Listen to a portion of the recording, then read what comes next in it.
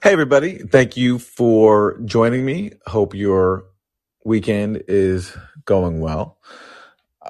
Today, I want to talk a little bit about just the latest in the Ukraine proxy war. And also, I was thinking today, since it is the Thanksgiving weekend, that whether you celebrate or not, it's always a good time to try to give thanks and to just be grateful for whatever it is in your life that makes you grateful. So I thought today, if anybody's interested in sharing what they're grateful for, then I encourage that, and I'll do the same. But first, let's talk about Ukraine, where the situation for Ukrainian civilians looks to be increasingly dire. The New York Times recently reported this. It says this, quote, Moscow has opened what amounts to a separate war, missile and drone strikes aimed at destroying Ukraine's infrastructure, degrading the quality of life for millions of civilians in an effort to demoralize them. And the latest figures show that millions of Ukrainians are without power. Ukrainian officials estimate that Russia has damaged or destroyed half of Ukraine's energy infrastructure. A senior official with the World Health Organization recently warned that this winter, he says, will be life-threatening for millions of Ukrainians. Now, Russia, of course, says that it only targets infrastructure that serves a military purpose. And it also says that in Kiev, at least, Ukrainian air defenses have misfired and basically hit Ukrainian buildings and infrastructure of its own. But no matter what, sort of excuses or legal rationale Russia can come up with, I think what it's doing is clear. It's collective punishment. It's a war crime against Ukrainian civilians. There's no denying that. What I think is important, though, for a Western audience is to think about is that, Russia is not the only side that could stop this, even though it's obviously responsible for what it's doing. But the fact that Russia's opened what the Times calls a separate war on infrastructure, the fact that they've opened it now, only now, nearly a year into the war, says something. It says that had diplomacy been pursued, all of this could have been avoided. But there was a choice, and we have to acknowledge that this is a choice made in NATO states, especially Washington, to prolong this war. I've often quoted this article from the New York Times in September, which said that Western officials were baffled at that point because Russia, quote, had avoided escalating the war and made only limited attempts to destroy critical infrastructure, which then led U.S. officials to, quote, fear that the most dangerous moments are yet to come. So this was a choice in Washington to, instead of fully embracing diplomacy, to let this war go on and then basically invite the kind of reckless destruction that Russia is raining down now. And that's not to absolve Russia of what it's doing, but it is to point out that there have been ways to avoid this. If you think, I guess this is critical. If you think there was something to discuss with Russia, if you don't think there's anything to discuss with Russia and that it's just a matter of they're an invader and the war can only end when they're driven out, well, fair enough. Okay, so then this war has to go on until Russia surrenders. But if you feel as if Russia has laid out any kind of reasonable path or at least discussable path for diplomacy, then I think part of the fault here does belong with those who refuse to accept diplomacy. And to me, that is Washington. And we don't have to go through the long history again, but basically on the two major issues, NATO expansion and NATO military infrastructure in NATO states, and the Minsk II Accords, which is the framework for resolving the war on the Donbass, I do think Russia has had if not reasonable positions, at least positions that are worth negotiating. And the U.S. position has been to basically not negotiate on any of these core issues. And as long as that remains, destruction like this will just go on. And to me, it's just an example of continued sacrifice of the Ukrainian population. And even some Ukrainian officials admit that the Russian war aim is to compel diplomacy. So, for example, an Air Force spokesperson named Yuri Ihnat, I'm sorry if I'm pronouncing that wrong, Colonel Yuri Ihnat, I'm probably saying that wrong, so I apologize. He told the New York Times this. He said, it is clear they want to impose certain conditions. They want to make us negotiate. And I think that's what it comes down to, is either you think there's something worth negotiating here or you don't. And I'm of the opinion that there is. And if you think there's no point in negotiating, then I just think that's a recipe for disaster. But if anybody feels differently, we can debate that today. One other point I wanted to mention today is, I've been reading more about, the immediate background to this war. And forgive me if I've already discussed this previously on this show. I can't remember if I have. So I'm sorry if you've already heard this from me. But I've learned recently about a guy named Sergei Savoko, who is a longtime friend of Zelensky, of President Zelensky, and also his former comedy producer.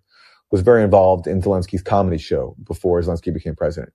And I learned recently that this guy, Sergei Savoko, he's a native of the Donbass. That's the region that's been fighting Ukraine since 2014. And under Zelensky, he was appointed to a pretty senior role on the National Security and Defense Council of Ukraine. And he took up a mandate of trying to make peace, of reconciliation, of speaking to people in the Donbass, and basically promoting reconciliation and dialogue between, warring Ukrainian factions. And there's an incident that happened in March 2020 that I think says a lot about where Ukraine has gone, and where basically the voices inside Ukraine who have advocated diplomacy have been silenced. And so in March 2020, Savoko unveils what he calls the National Platform for Reconciliation and Unity. And he does it in the city of Mariupol. But he only gets 20 minutes into his presentation before it gets disrupted. And that's when dozens of members of the National Corps, and that's basically a political movement that's tied to the Azov Battalion. It's also been designated by the State Department as a, quote, nationalist hate group. These members come into the room, they rush the stage, they call Savoko a traitor, and they assault him. And that forces Zelensky into a choice. Is he going to basically side with his friend and with their peace initiative for dialogue, or is he going to side with the people who attacked his friend? And he sides with the people who attacked his friend. And Savoko was fired from his job, and his unity platform effort failed with that. And that, to me, I see as a turning point, because after a year of talking about making peace and talking about how he's willing to make sacrifices for peace, Zelensky's rhetoric changed. And I've been studying it closely because I'm working on a book about all this. And Zelensky's rhetoric started to change after that. And he basically sided with the people who had attacked his friend and their peace mandate.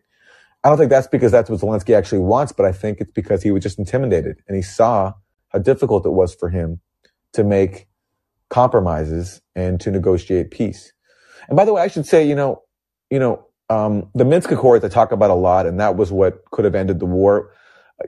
I know that those were not very favorable to Ukraine. They were negotiated at a time when Ukraine was losing. And Zelensky was saying that we need to renegotiate Minsk and change it to new terms. I think that's actually a fair position to have. You can say, we signed this under duress. We need to negotiate this to more favorable terms. Because basically it called for granting autonomy to the Donbass, and there are people who felt as if it granted too much autonomy. All right, fair enough. But the problem with Zelensky was he refused to speak to the rebel leaders in the Donbass and basically saw them all as tools of Russia, which the more I learned is just not the case. And so if you're going to call for new terms, you have to be willing to speak to the other side that you want to have new terms with. But he didn't. And that continued right up until the invasion. So my point in telling this story is simply that there are voices inside of Ukraine, including Zelensky's close confidant, who were willing to make compromises and willing to make peace, but they were sabotaged at every single turn by the far right. And I don't think the far right could have gotten away with it if not for Washington. And let me actually quote Savoko again. So after he gets fired, he says this. First of all, he criticizes Zelensky, and he says this: it's easy to enter office taking advantage of the issues of peace building and then sell the country and hide your head in the sand under the pressure of an active minority. That's what he's saying about Zelensky after he got fired from his position. And then he also says, quote, to confront the aggressive minority, it is necessary to socially awaken the majority, make it more active. We need to demonstrate that the peace process can go on if those who are genuinely motivated start supporting such initiatives. And that to me is a very tragic statement, because he was basically trying to call upon his countrymen to wake up and basically help him stand up for peace, basically stand up for Zelensky's own election mandate to make peace. But I don't think without Washington's support, they could have done that, because Washington has such crucial leverage over Ukraine. So that if there's no powerful political force willing to stand up for peace, then it's just not going to happen. And meanwhile, the U.S. policy adopted a strategy of confrontation. And let me quote a very influential person on that. So this is Kurt Volker. He is the former U.S. envoy to Ukraine. You might remember him from the whole Trump impeachment saga over Ukraine, where he was among those that testify. And as Biden and Putin were meeting in June 2021, and Putin was talking a lot about the Minsk Accords. We need to get back to the Minsk Accords, and we need a commitment for that to be implemented. And he was complaining that Ukraine was not meeting its end of the bargain. So Volker says this, that the best possible outcome, quote, is one of a lack of agreements altogether. And as he put it, and this is a credo that I think has really been has been U.S. policy since. This is what Volker said, quote, success is confrontation, unquote. That's a direct quote. Success is confrontation. So success is not agreements with Russia. It's not ending the war in the Donbass. Success in the mind of Kurt Volker, who is a former U.S. envoy to Ukraine, also a lobbyist for Raytheon. He works for a firm that did lobbying for Raytheon. Quote, success is confrontation. And that to me has been the credo from before the war and since. And that's why diplomatic efforts to end the war have been sabotaged.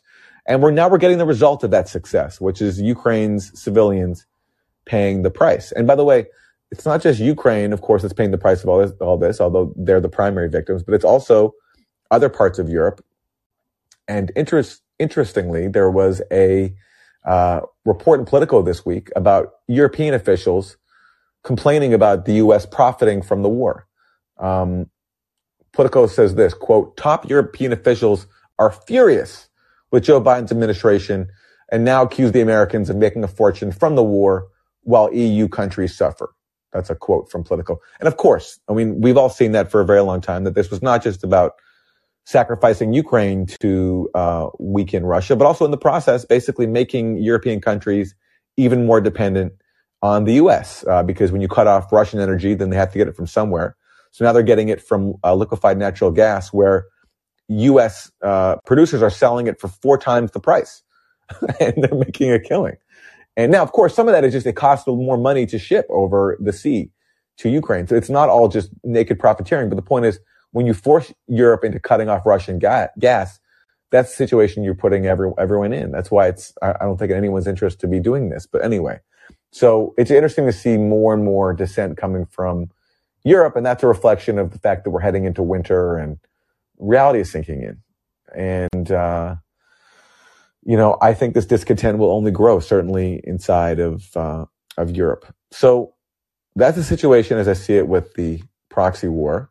And we can get more into it today with the callers. And so let me talk about what I'm thankful for, what I'm grateful for. I am grateful for many things, but I'm grateful for independent thinking. And I think, as depressing as this era has been, for example, living through a war that really should not have happened. It's so senseless and so catastrophic. I do think, though, events like this do awaken independent thinking, because people realize that they're being misled. They realize that wars like this don't have to happen. They realize that, especially in the NATO world, that their tax dollars are going to waste and that they are paying the price of policies that we have no control over. So I do think independent thinking is growing, an embrace of voices, outside the establishment mainstream. And I see that everywhere. And, it comes from people on all sides of the spectrum, the left and the right. And I just appreciate whoever is trying to engage in independent thought, even if it leads to conclusions I don't share. I just think the practice of thinking critically and not accepting what our enlightened opinion makers and leaders try to sell us on, I think is very, very healthy. So I am grateful for that.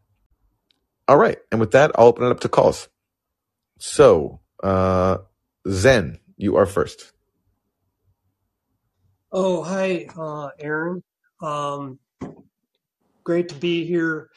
Um, so, yeah, I'm thankful for my fiance who she's from Nicaragua. She's been a U.S. citizen for a while, and um, this year she has had two nephews come up from Nicaragua through the border. And I'm thankful for them too. They're nice boys. Um, so I'm kind of like with the whole Ukraine war. I got up to speed with that really fast, like right when it started, and found like Scott Horton and you, and I learned the history about Ukraine, and I joined the anti-war movement, and I'm really just kind of sick of it, and I'm very disgusted with the U.S. government involvement. Um, so my question for you, because I don't want to just keep droning on here, is I wanted to know what you thought about FTX, the whole FTX thing, and this SBF. And yes, I guess this is also tied to Ukraine. So I'll leave it there.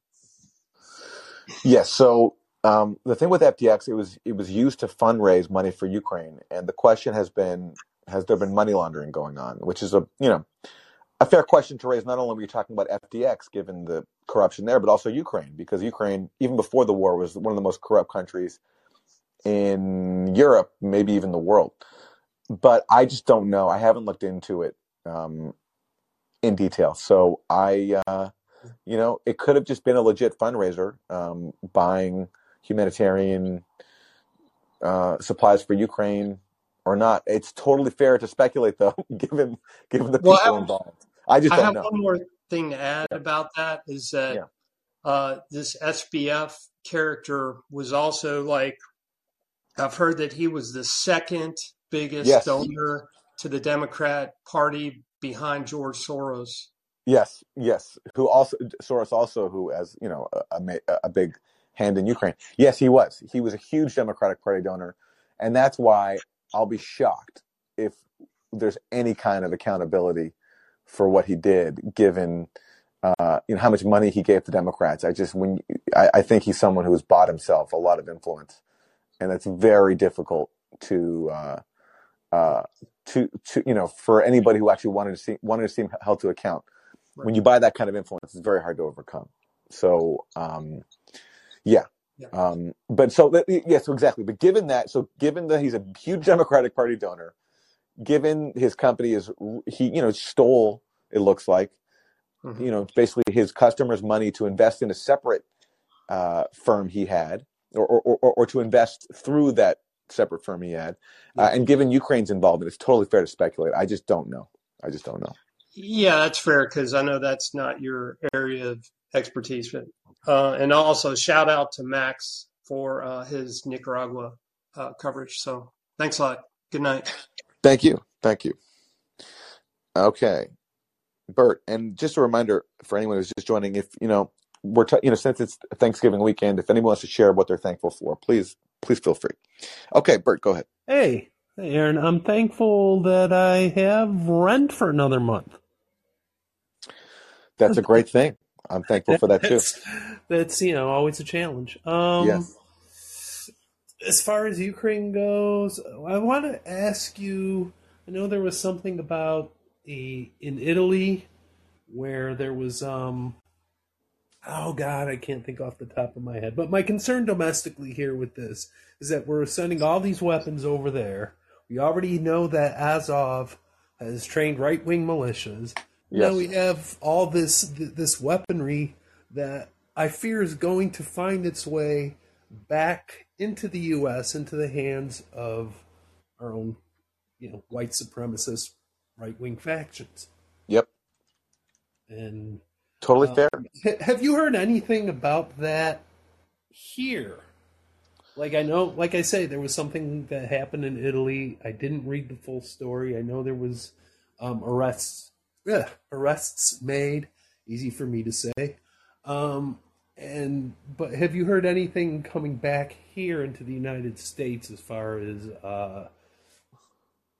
Yeah. that sort of training and In weapons. terms of weapons, no. And I mean, that kind of smuggling, I think, is probably pretty challenging because basically to smuggle this kind of weapons, you have to take it by boat. But there have been arrests here of people, of basically like white supremacists who trained with Azov and were involved in some kind of plot. This was a few years ago. This was actually back, I think, in 2019, where Azov people trained with Azov or other far right groups in Ukraine were arrested here for, accused of being involved in some kind of plot. But in terms of weapons, no. I think the biggest concern with weapons is Europe. The borders there are so porous, and the oversight of these weapons is nothing. So I think the danger really is there. And yeah, I mean, we know that far right people have gone from around the world to go fight in Ukraine. That's well documented too. So it's totally dangerous, and there's very little tracking of the weaponry. Yeah. Well, thank you for taking my call, and have a great rest of your show. You too. Thank you. Bye-bye. I mean, have a great rest of your day. All right. Thank you. Okay, Andrew. Hello, Aaron. How are you? Hi there. So I was wondering, I guess I'll say I'm thankful for health and the family, and for myself, good health is always something not to take for granted. Yes. And on that topic, I was wondering if you heard of Putin meeting with mothers of Russian combatants of the special military operation or war, whatever they're calling it now. I did see he met with some mothers. Yes. Yeah. Did you see that he made the comment that he was regretful that he didn't act earlier, essentially, that he said that they should have recognized the independence of the Donbass earlier, and that the essentially the lesson they're learning is that they allowed this to build up, and it's much worse than it needs to be because they allowed it to build up. And so Yeah. I mean, I didn't see that, but I've heard that criticism of him before from inside Russia. Yes. Yeah. Right. This just kind of makes me think, I was wondering before, what are the lessons that our adversaries, the U.S. adversaries, are going to take away from this? And it seems pretty obvious that they're saying it out loud to themselves that they should have they should have aggressed earlier, which is like the entire theory of this is that this intervening of our military is supposedly to neutralize and contain and keep Russia docile, and look what it's done. Not only have they become aggressive actively, they've decided that they should have done it earlier. Right. And what that goes to say about Taiwan and China, I don't know. I was wondering what you thought about that, or is China totally separate and not concerned with Russia's lessons because it's apples to oranges? Well, that's a good question. I don't know. I don't know enough about China to say, but I definitely, and I have a Ukrainian friend who says to me that, in his opinion, if Putin had intervened back in 2014, like in the Donbass and in Mariupol, then he would have had a lot more support inside of Ukraine than he does now, and in Russia as well, there would have been support for it too. Although it looks like in Russia he still does have support if we can believe the polls. But I have heard that before, and obviously, that's an example where the conventional U.S. understanding of Russia is totally out of sync with what the reality is. Where actually the criticism from a significant constituency inside the Russian establishment was that Putin was too soft when it comes to Ukraine because of all the provocations and the 2014 coup, and then the attacks on ethnic Russians in the Donbass. People wanted him to intervene a lot earlier. And we have no idea about that because we're not allowed to look at Russia in any kind of, I hate to use the word nuance because it's so overused, but any kind of nuance way. Yeah, exactly. You can't even take them as a genuine article, anything Russian says. So, but I think that's just maybe a talking point to bring up when these people say NATO is a defensive alliance to pacify Russia or to make Europe safer. Look at the results. So what are the other options? Crank it up and go to full war with Russia? I don't think we're going to do that. So what does that tell you about NATO? Exactly. Yeah. I mean, look, the reason, it's really interesting. Why is Mark Milley, of all people, coming out strongest for diplomacy? Like, why? Is it because he really cares about Ukraine? I mean, maybe, but also maybe he's also seeing where this is going, where, Ukraine's getting clobbered no matter what we're told here about how, Russia's on the Russia's on, is being pushed out. I mean, they still have taken 20% of the country about that. And he's seeing where this is going, where basically, if this keeps going like this, then his forces are going to be asked to go fight Russia, because that's the only way for Ukraine to win. Right. And he doesn't want that. And they're already being depleted in our arming of Ukraine. We're running out of 155 millimeter artillery shells, and it's like, okay, how is that boding well for what future aggression against Russia? It doesn't seem. I think you're exactly right. He knows the writing's on the wall, but he's not in a political position. So what is he going to do, right? Yeah, no, I mean, but it's it just shows the people who are driven by ideology are the ones in charge. Right. And even someone as powerful, even someone as powerful as the leader of the armed forces is, there's only, I mean, he has his place, and it's, it's very hard to imagine this going on through next year, but that looks like where it's going. If Ukraine doesn't want to go, it looks like in Ukraine there's just no appetite for negotiations. Like Zelensky's been pretty much pushed into, just being full on. We have to drive all the Russian invaders out and no compromise until then. So it just looks like this will go on for a while. Something will have to change militarily drastically before they're willing to, and who knows how long that will take, a year or, that's, who knows. Yeah. But thanks for your time, and I'll take the rest of the answer off here just because I don't want to hog the time. So okay. Yeah, thank you. Yeah, Russia is also, I mean, we haven't talked with, some 300,000 new troops very soon. And so will that make a difference? If I'm betting, I think it will. Okay, Adrian. Hello. Hi there. Good evening. I'm grateful for a lot of things. I won't enumerate them. Instead of that, I'll just say thanks to you for all of the outstanding work that you do. I think you, along with a few other people, are sort of upholding the honor of the journalistic profession. So thanks for that. Can you hear me? I can hear you, yeah. Oh, okay, and, good. And thank you. Thanks for coming.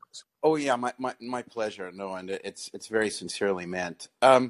Just a kind of a quick reflection.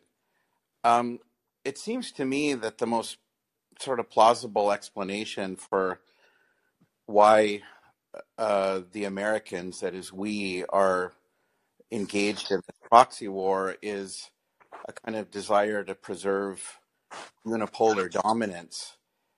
But then, as I think about it, I wonder whether that makes sense even on its terms, because how big of a threat was Russia ever? How big of a threat did it actually need to be? It seems to me that we've, for a good while now, have been working to create a bogeyman, which then becomes a kind of self-fulfilling prophecy. But it just seems that there's a kind of deep incoherence and as you said earlier, sort of senselessness there. Or what am I missing?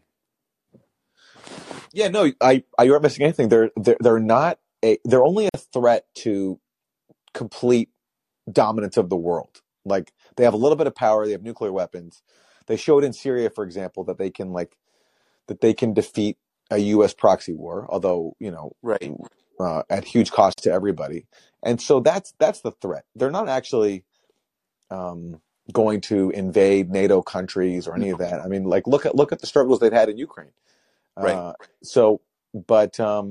But that's the thing, is as you say, like, they're not a threat, but also you need to justify being a global hegemon. You need a threat. So you have to make them a threat. And you have to basically try to simultaneously weaken them and bleed them as much as possible, while also still turning them into a threat. So it's a tough line to walk, but that's the U.S. policy, basically. Like, that's why this war has gone on for so long, is because, it's not as if the fact that Mark Milley is calling for negotiations, I think, to me, says that there's a recognition that Ukraine is not going to be able to score much more, if any, battlefield success. But the longer you make it go on, the more you bleed the adversary, and you can also get to invoke them as a threat. That's why you can spend more money in the military and all that. So it works beautifully. And they've totally marginalized any voices calling for diplomacy, at least inside Ukraine. I mean, that's just done. Like, Yeah. it's over. And Yeah. so, It just, oh, I'm sorry, Aaron. Go no, go ahead. ahead. Go ahead. No, it just seems so deeply irrational. I mean, I guess that's obvious, but because it seems to me that even if you wanted to stay on top, there are various ways of doing that, and one of them is to sort of create friendly relations, more or less based on common interests. Of course. I Of mean, course. so it's sort of like it seems to sort of this kind of extreme Machiavellianism ends up just being stupid. It ends up boomerang back on itself. Seems to me. I completely agree. I completely agree. It's not. That's something else to be thankful for. Yeah. Well, sure. Yeah. It's not. It's not rational as we understand rationality. It's rational if your goal is to just basically constantly have chaos and have a situation where your hegemony is constantly reinforced. In that sense, it's rational. Like, it follows a certain logic. But in terms of like the harmony of the world, it's insane. It's absolutely insane. And it's bad for the heartland of the empire too. I mean, there's such a danger of overextension, of I mean, so many other dangers that are just really bad for the heartland of the empire itself. So it just seems, anyway. I won't take any more of your time, but thank you for responding to my comment. I really appreciate that. Thanks. Yeah, I mean, look, in terms of being bad for the heartland of the empire, yeah, I mean, just look at the issue of homelessness, which is a really big problem now in the U.S. And all the money that's been gone to weapons makers for Ukraine. Imagine if a fraction of that went to homelessness. It's just, Exactly. But, yeah. Okay, thanks for the call. All right, take it easy. Thank you so much. You too. Gator. Hey, Aaron, how you doing? Hi there. I'd say I'll start off with what I'm thankful for. I'm thankful for family and a place to live. That's got to be pretty much high on the list, I reckon. Yes, absolutely. Absolutely. With regards to Ukraine, I mean, I kind of keep coming back to PNAC, Rebuilding America's Defenses, the general standing of the hegemonistic policy, which is essentially to remain the unipower, step on anyone who can even remotely challenge that, including Russia and China, and you can achieve that by constantly creating bits of chaos throughout the world where people end up fighting each other before they fight you, or you go in and stamp on small people just to keep everybody else in line. I mean, I think very simply, that's kind of how I would characterize US dominance. And in some respects, Ukraine is no different to that. But what disappoints me deeply is that none of this is a surprise. You can find and work all of this out from available information. Lindsey Graham is in there in 2017, isn't he, on video saying, we like this strategy. It's time for war to fight. We're going to go back to our Congress and basically press for you to be able to start fighting. I mean, what happens after that? We see the escalation of war. I mean, the reality is, and this is something. There's a few people in here that call into you, for example, from time to time, who literally started off denying the Nazi angle. Yet they were constantly fed BBC, Telegraph, Atlantic Council, all of these other sources, 2014 onwards, saying, oh my God, there's Nazis. And eventually these guys have had to go, yeah, okay, well, what about Wagner? Aren't they Nazis? Don't the Russians have some Nazis, right? As if they kind of can ameliorate this thing. And what the reality is that, I know this is going to sound cynical, but in less than 100 years, the continent of Europe and the US has shifted from fighting an ideology on a world war basis to then integrating them after that war through paperclip, to then reinstating them and using them as a legitimate proxy against a nation that it actually allied with in order to end the Second World War.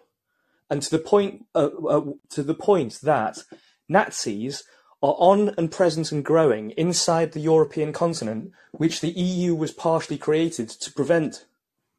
Does this not sort of tell you, or us, how basically dumb large amounts of people are because they cannot recognise this for themselves, and they are slaves to faulty media that hides this from them until it's way too late? I know that sounds cynical, but that's kind of where I've got to at the moment with this stuff. I don't think people are dumb. I think we have such a sophisticated propaganda system. Honestly, you couldn't design a better propaganda system than the one we have in the West, because we do have the appearance of freedom, and we actually have freedoms. Like, everyone has the right to free speech, with some exceptions, obviously, like Julian Assange and others. But we do have on paper a lot of freedom, and we have two political parties, which then gives the appearance of some kind of political diversity, even though on foreign policy, they share the exact same priorities, basically. And the way the media works, it's just so beautifully set up where everyone's incentivized to toe the party line. And if you dissent from that, you get, banned or censored, or you get called mean, or you get called a Kremlin puppet, and also just never invited on. So people, average people who have, busy lives, family obligations, work obligations, just trying to earn a living, they don't have the time to do all these research projects to find the truth. And they don't know about alternative sources of information. And so I don't fault people, en masse for just not knowing what they're not being told, because the propaganda system is so effective. It works so great.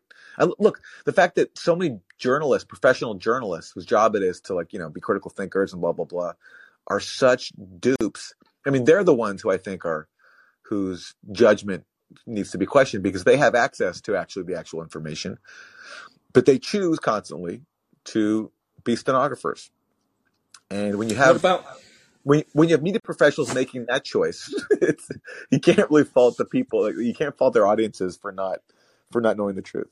Yeah, I take that point. I think that that's a fair counterbalance to my sort of excessive cynicism. But what about the idea, though, that I characterise this as a thing called digital Maoism, and it's basically, instead of ideologically taking over a country with bullets, bombs from the top down, murdering everybody until you're left with a proletariat, digitally you can achieve that by monetarily, strategically, ideologically, and through other means, basically capture institutions strategically with enough people so that those institutions start to parrot your messaging. And inside journalism, I see that as, well, I'll give a quick example. 2000, what was it, maybe 7-ish, when MI6 went in and hoovered up all of the traces of the Julian Assange laptop. That was basically the point in which the Guardian became a final, fully fledged state mouthpiece.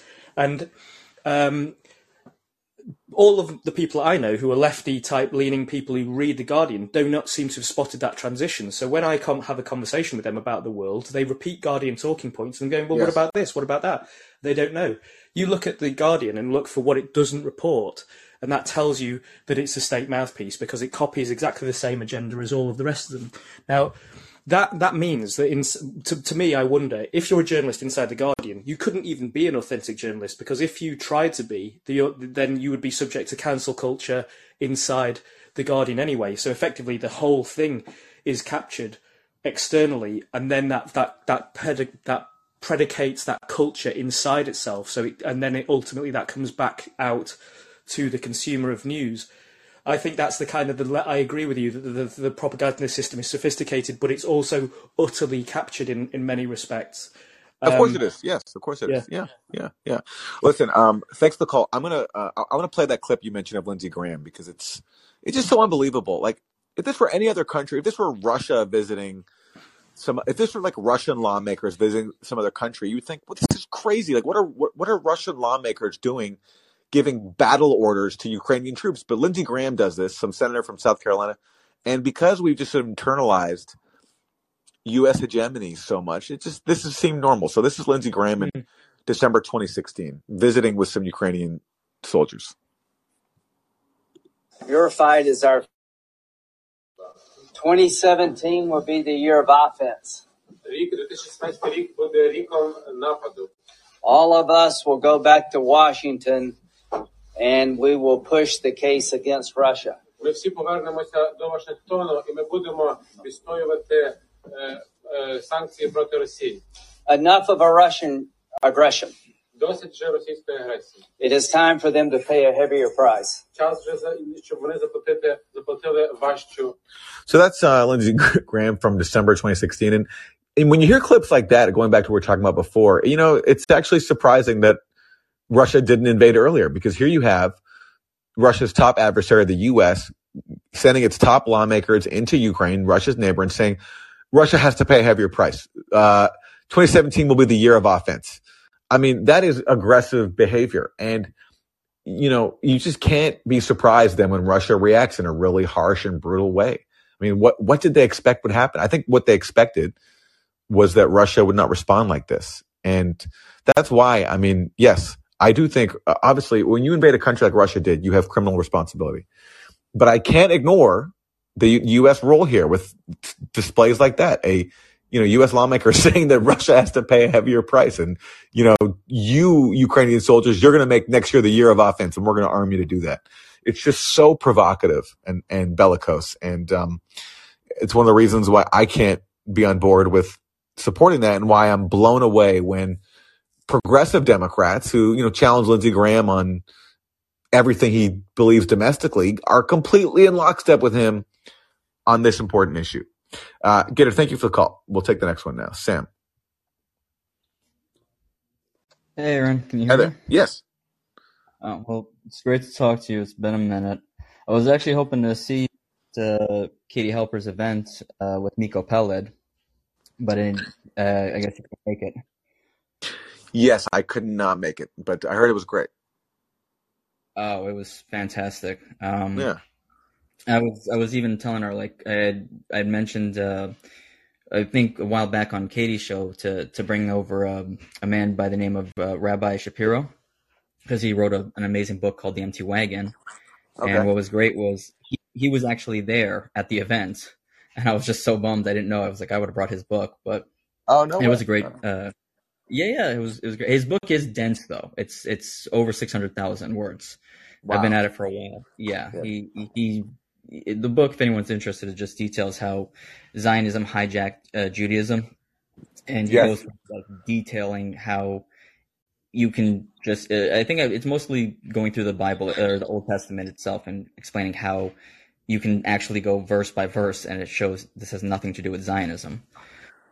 But anyway, what I'm thankful for, well, thanks for the coverage. I did appreciate the coverage you did on the UN report about Syria, which is kind of heartbreaking, because should Syria ever, finally free Idlib, they still have to deal with the sanctions, and we know how long the U.S. can hold sanctions. I mean, Cuba's dealing with it 60 odd years, and they still can't get it removed.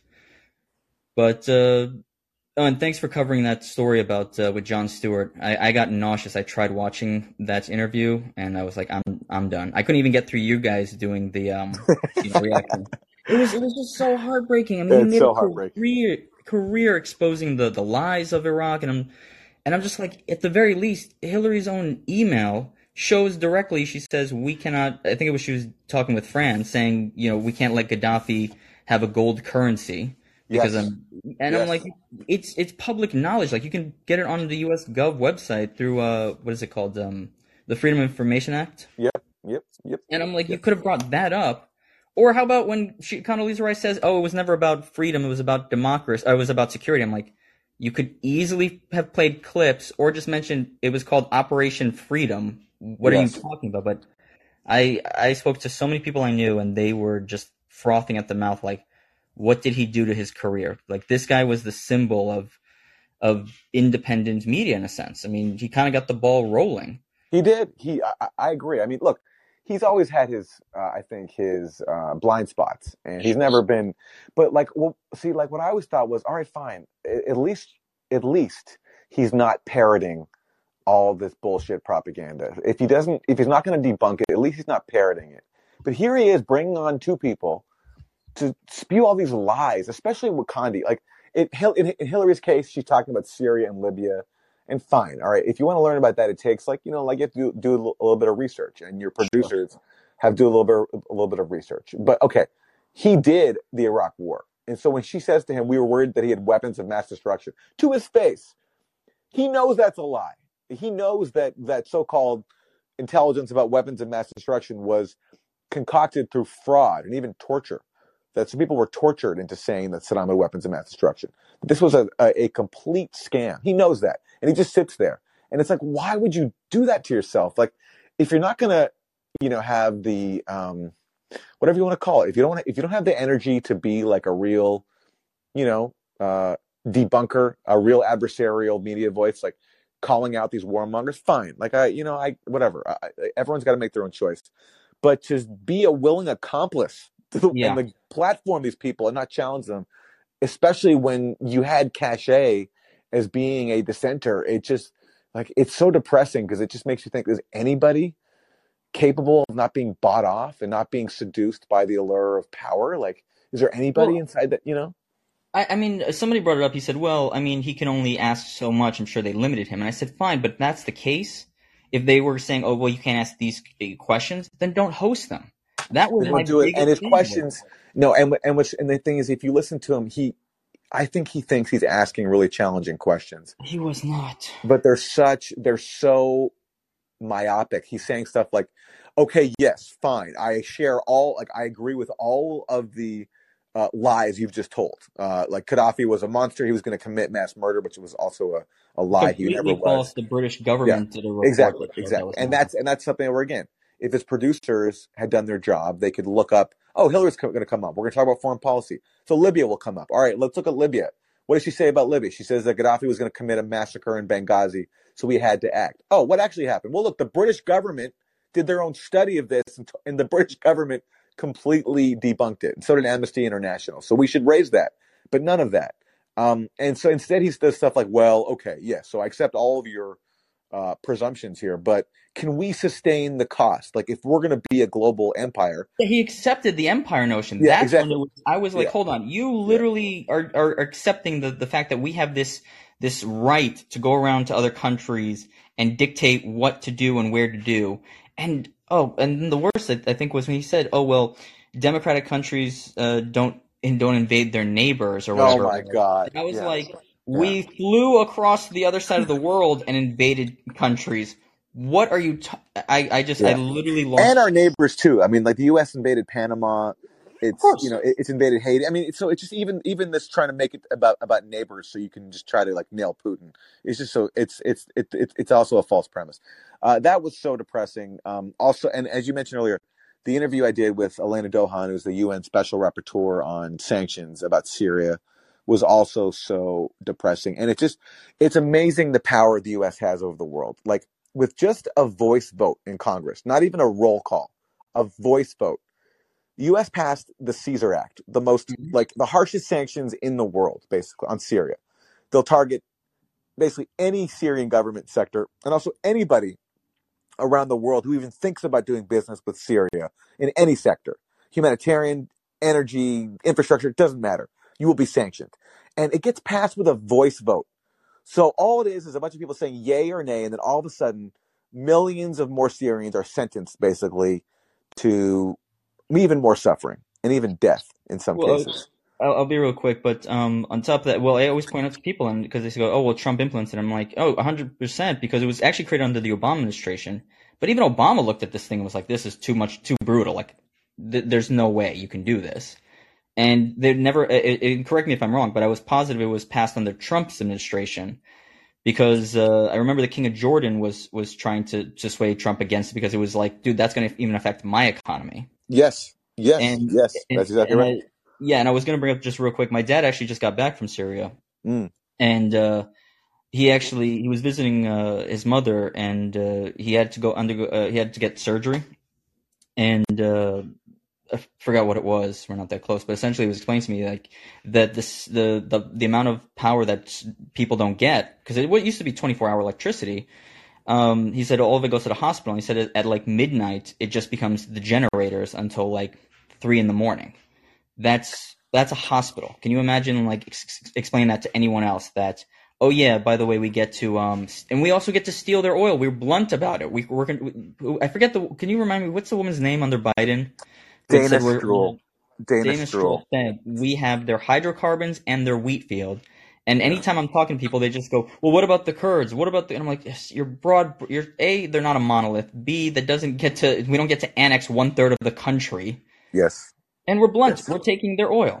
Yes. So I don't Yeah. know. It's horrible. Let's hope next year it's better. But I'm thankful for your reporting and good luck till next week, Sam, buddy. can I ask where your father was? Like, was he in Damascus? Yeah, he was actually in Damascus.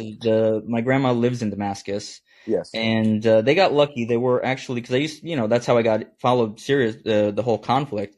They were just outside of the reach of the Army of Islam when they were used to launch mortar rockets. Yes. Yes. The neighboring town is. They were definitely in Duma, obviously. Yes, but they also, I think they also were in Jobar. They're in Jabar as well. I mean, now it's pretty much a Turkish enclave where Syrian children, or no, Jarablus, I'm thinking, where Syrian children are taught in Turkish. Yes. I mean, when people talk about, and I even asked my father, I said, hey, let me ask you a question. When you were a kid, did you ever grow up? Because he grew up as a kid with Hafez al-Assad as the leader. And I said, well, did you ever do your version of Pledge of Allegiance like we have here where you're praising the Hafez al-Assad? He goes, no, it's just the nation's song. You don't praise any person. And I'm like, right. And I showed him how children in Jarablus praise Erdogan as like their morning school routine. That's crazy. I didn't know that. That's crazy. Yeah. I mean, they literally say like, oh, Erdogan, you're so benevolent and all this stuff. I mean, it's bananas. But yeah, that's where we're at. I don't know. Hopefully things change out. But it's just to say your point, why the general's calling it. I personally think it's because the winter is coming and people desperately need the energy. Right. Yeah. So that's my guess. Is Europe's probably pressuring them, like, look, we're gonna freeze if we don't get this thing ended.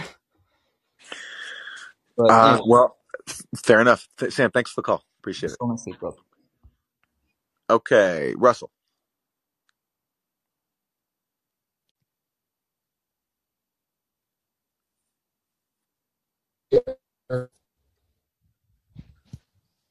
Hi there. Hello. Hi. What do you know about a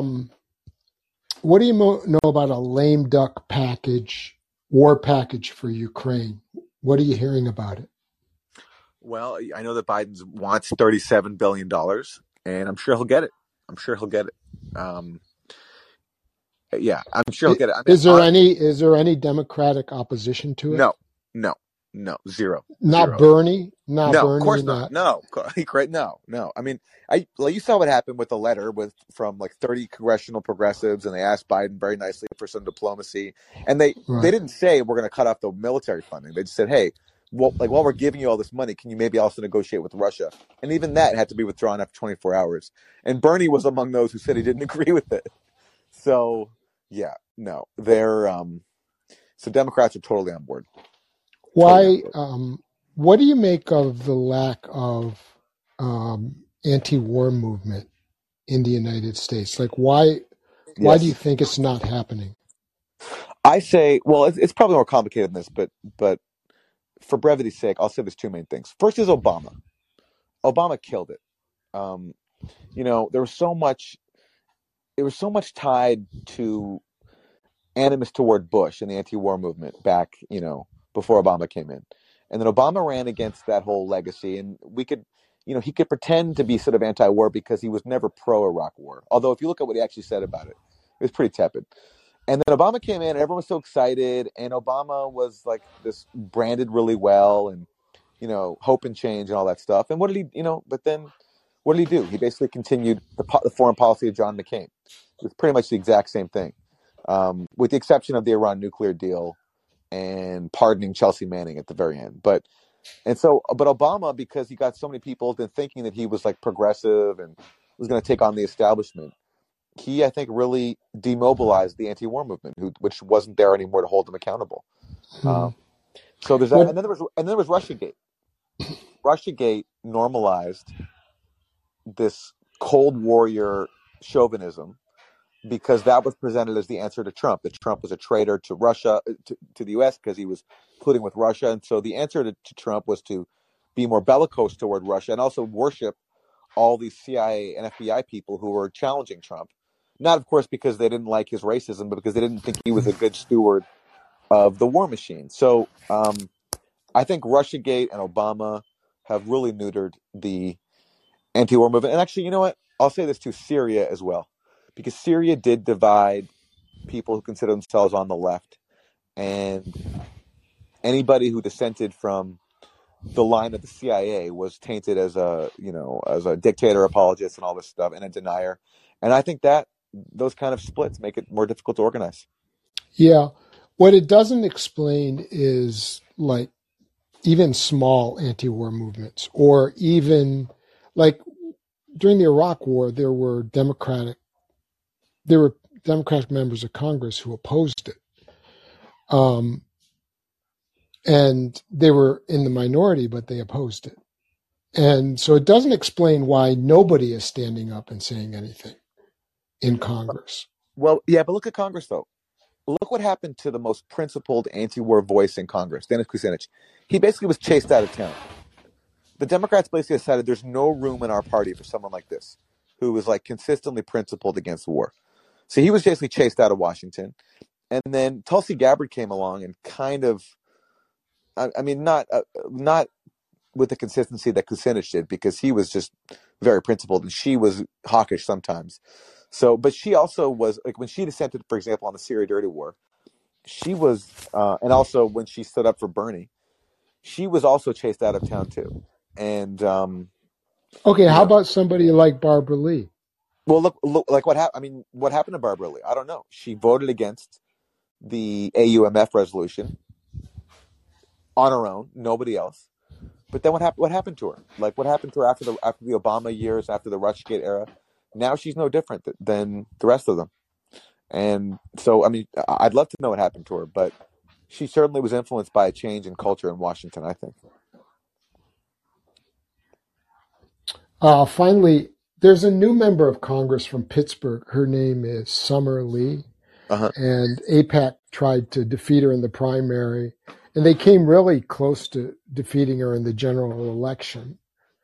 I think, she was up by 25 points, and they ran an incredible campaign against her, and she only won by 700 votes.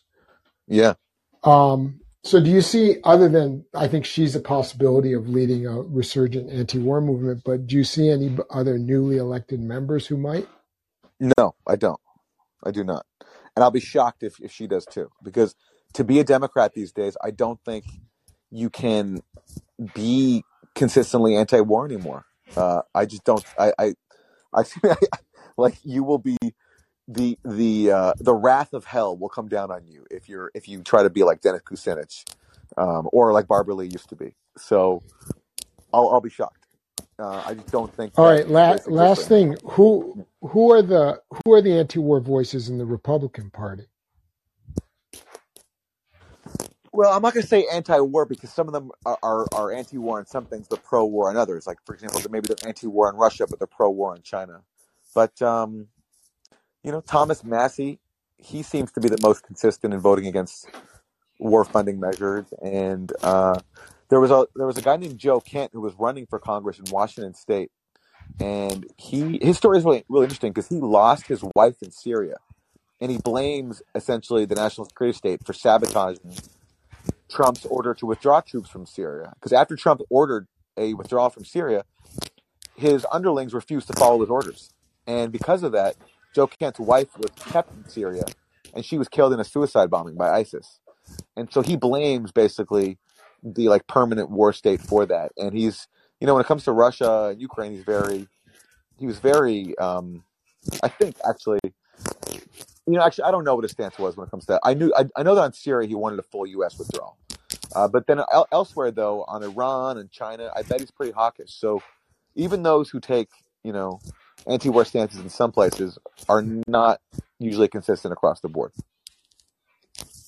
Oh, and by the way, he lost anyway, so it doesn't matter. But I'm just saying these examples are pretty hard to find.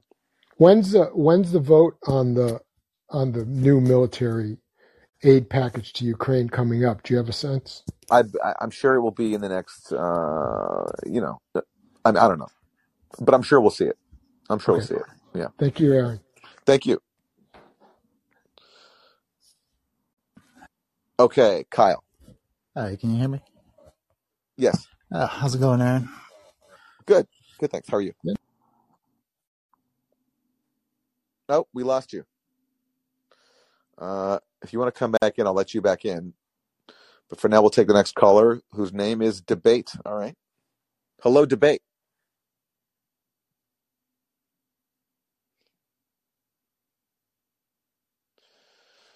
Debate, are you there? If you are, there's a mute button in the bottom left to unmute yourself.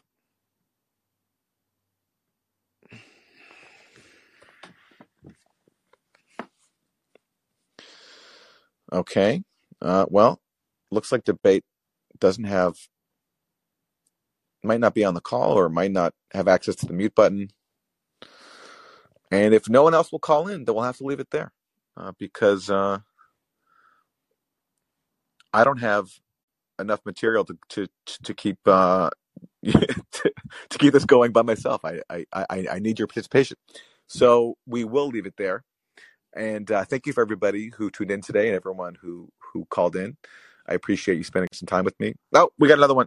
Let's actually take this caller. Mouse. There you go. Hi, Aaron. Hi. Hi there. Mouse here. I'm a resident of Australia near Melbourne. Okay. First time calling in. But I have been listening to some of your call-ins earlier and some of your shows. Bit of a fan. Thanks for your work. I have a question, I guess. If you want to comment, if you know anything about, I guess, Australia's role in all of this war stuff that's happening in Europe. Do you understand my question? I do understand. I don't have any comment though because I haven't followed it. But I do think the fact that Australia, has been so meek in winning the freedom of Julian Assange, I think that says to it that speaks to how it's been captured by the U.S.-led system. In the same way that Canada, where I'm from, also completely just totally subservient to the U.S. I mean, everybody is. So I don't see Australia as any different. Although I know your current prime minister has said some stuff in the past, right? That's a little bit pro-peace, kind of, right? Am I wrong about that?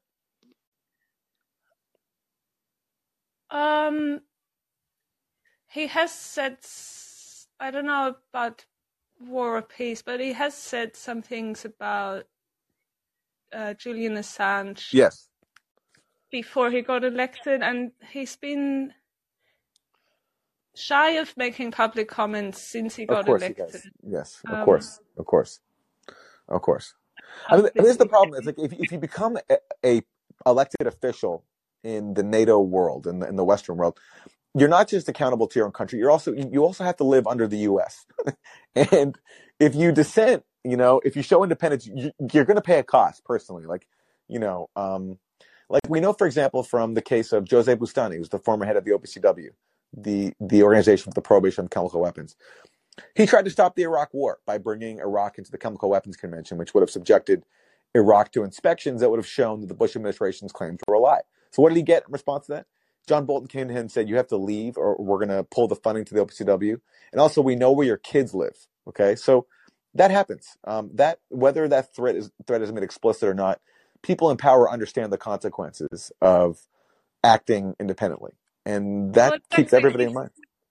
You've got the whole history here of how former Prime Minister Whitlam got sacked in, I think it was the 80s or something. Oh, that's right. Yes, that's right. Which kind of makes people wonder if that set a precedent or makes politicians more wary ever since that happened. I 100% think it did. I 100% think it did. Absolutely. That's part of the aim of these intimidation things. It's to set a precedent. Yeah. Okay, Mouse, thank you for the call. Thank you. And George.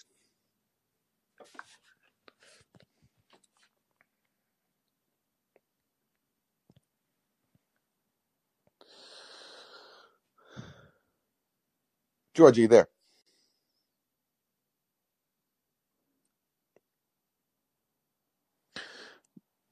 Going once for George, going twice. All right. Well, we will wrap it there then. Thank you to everybody who called in today and who listened. I really appreciate you spending some time with me. Have a great rest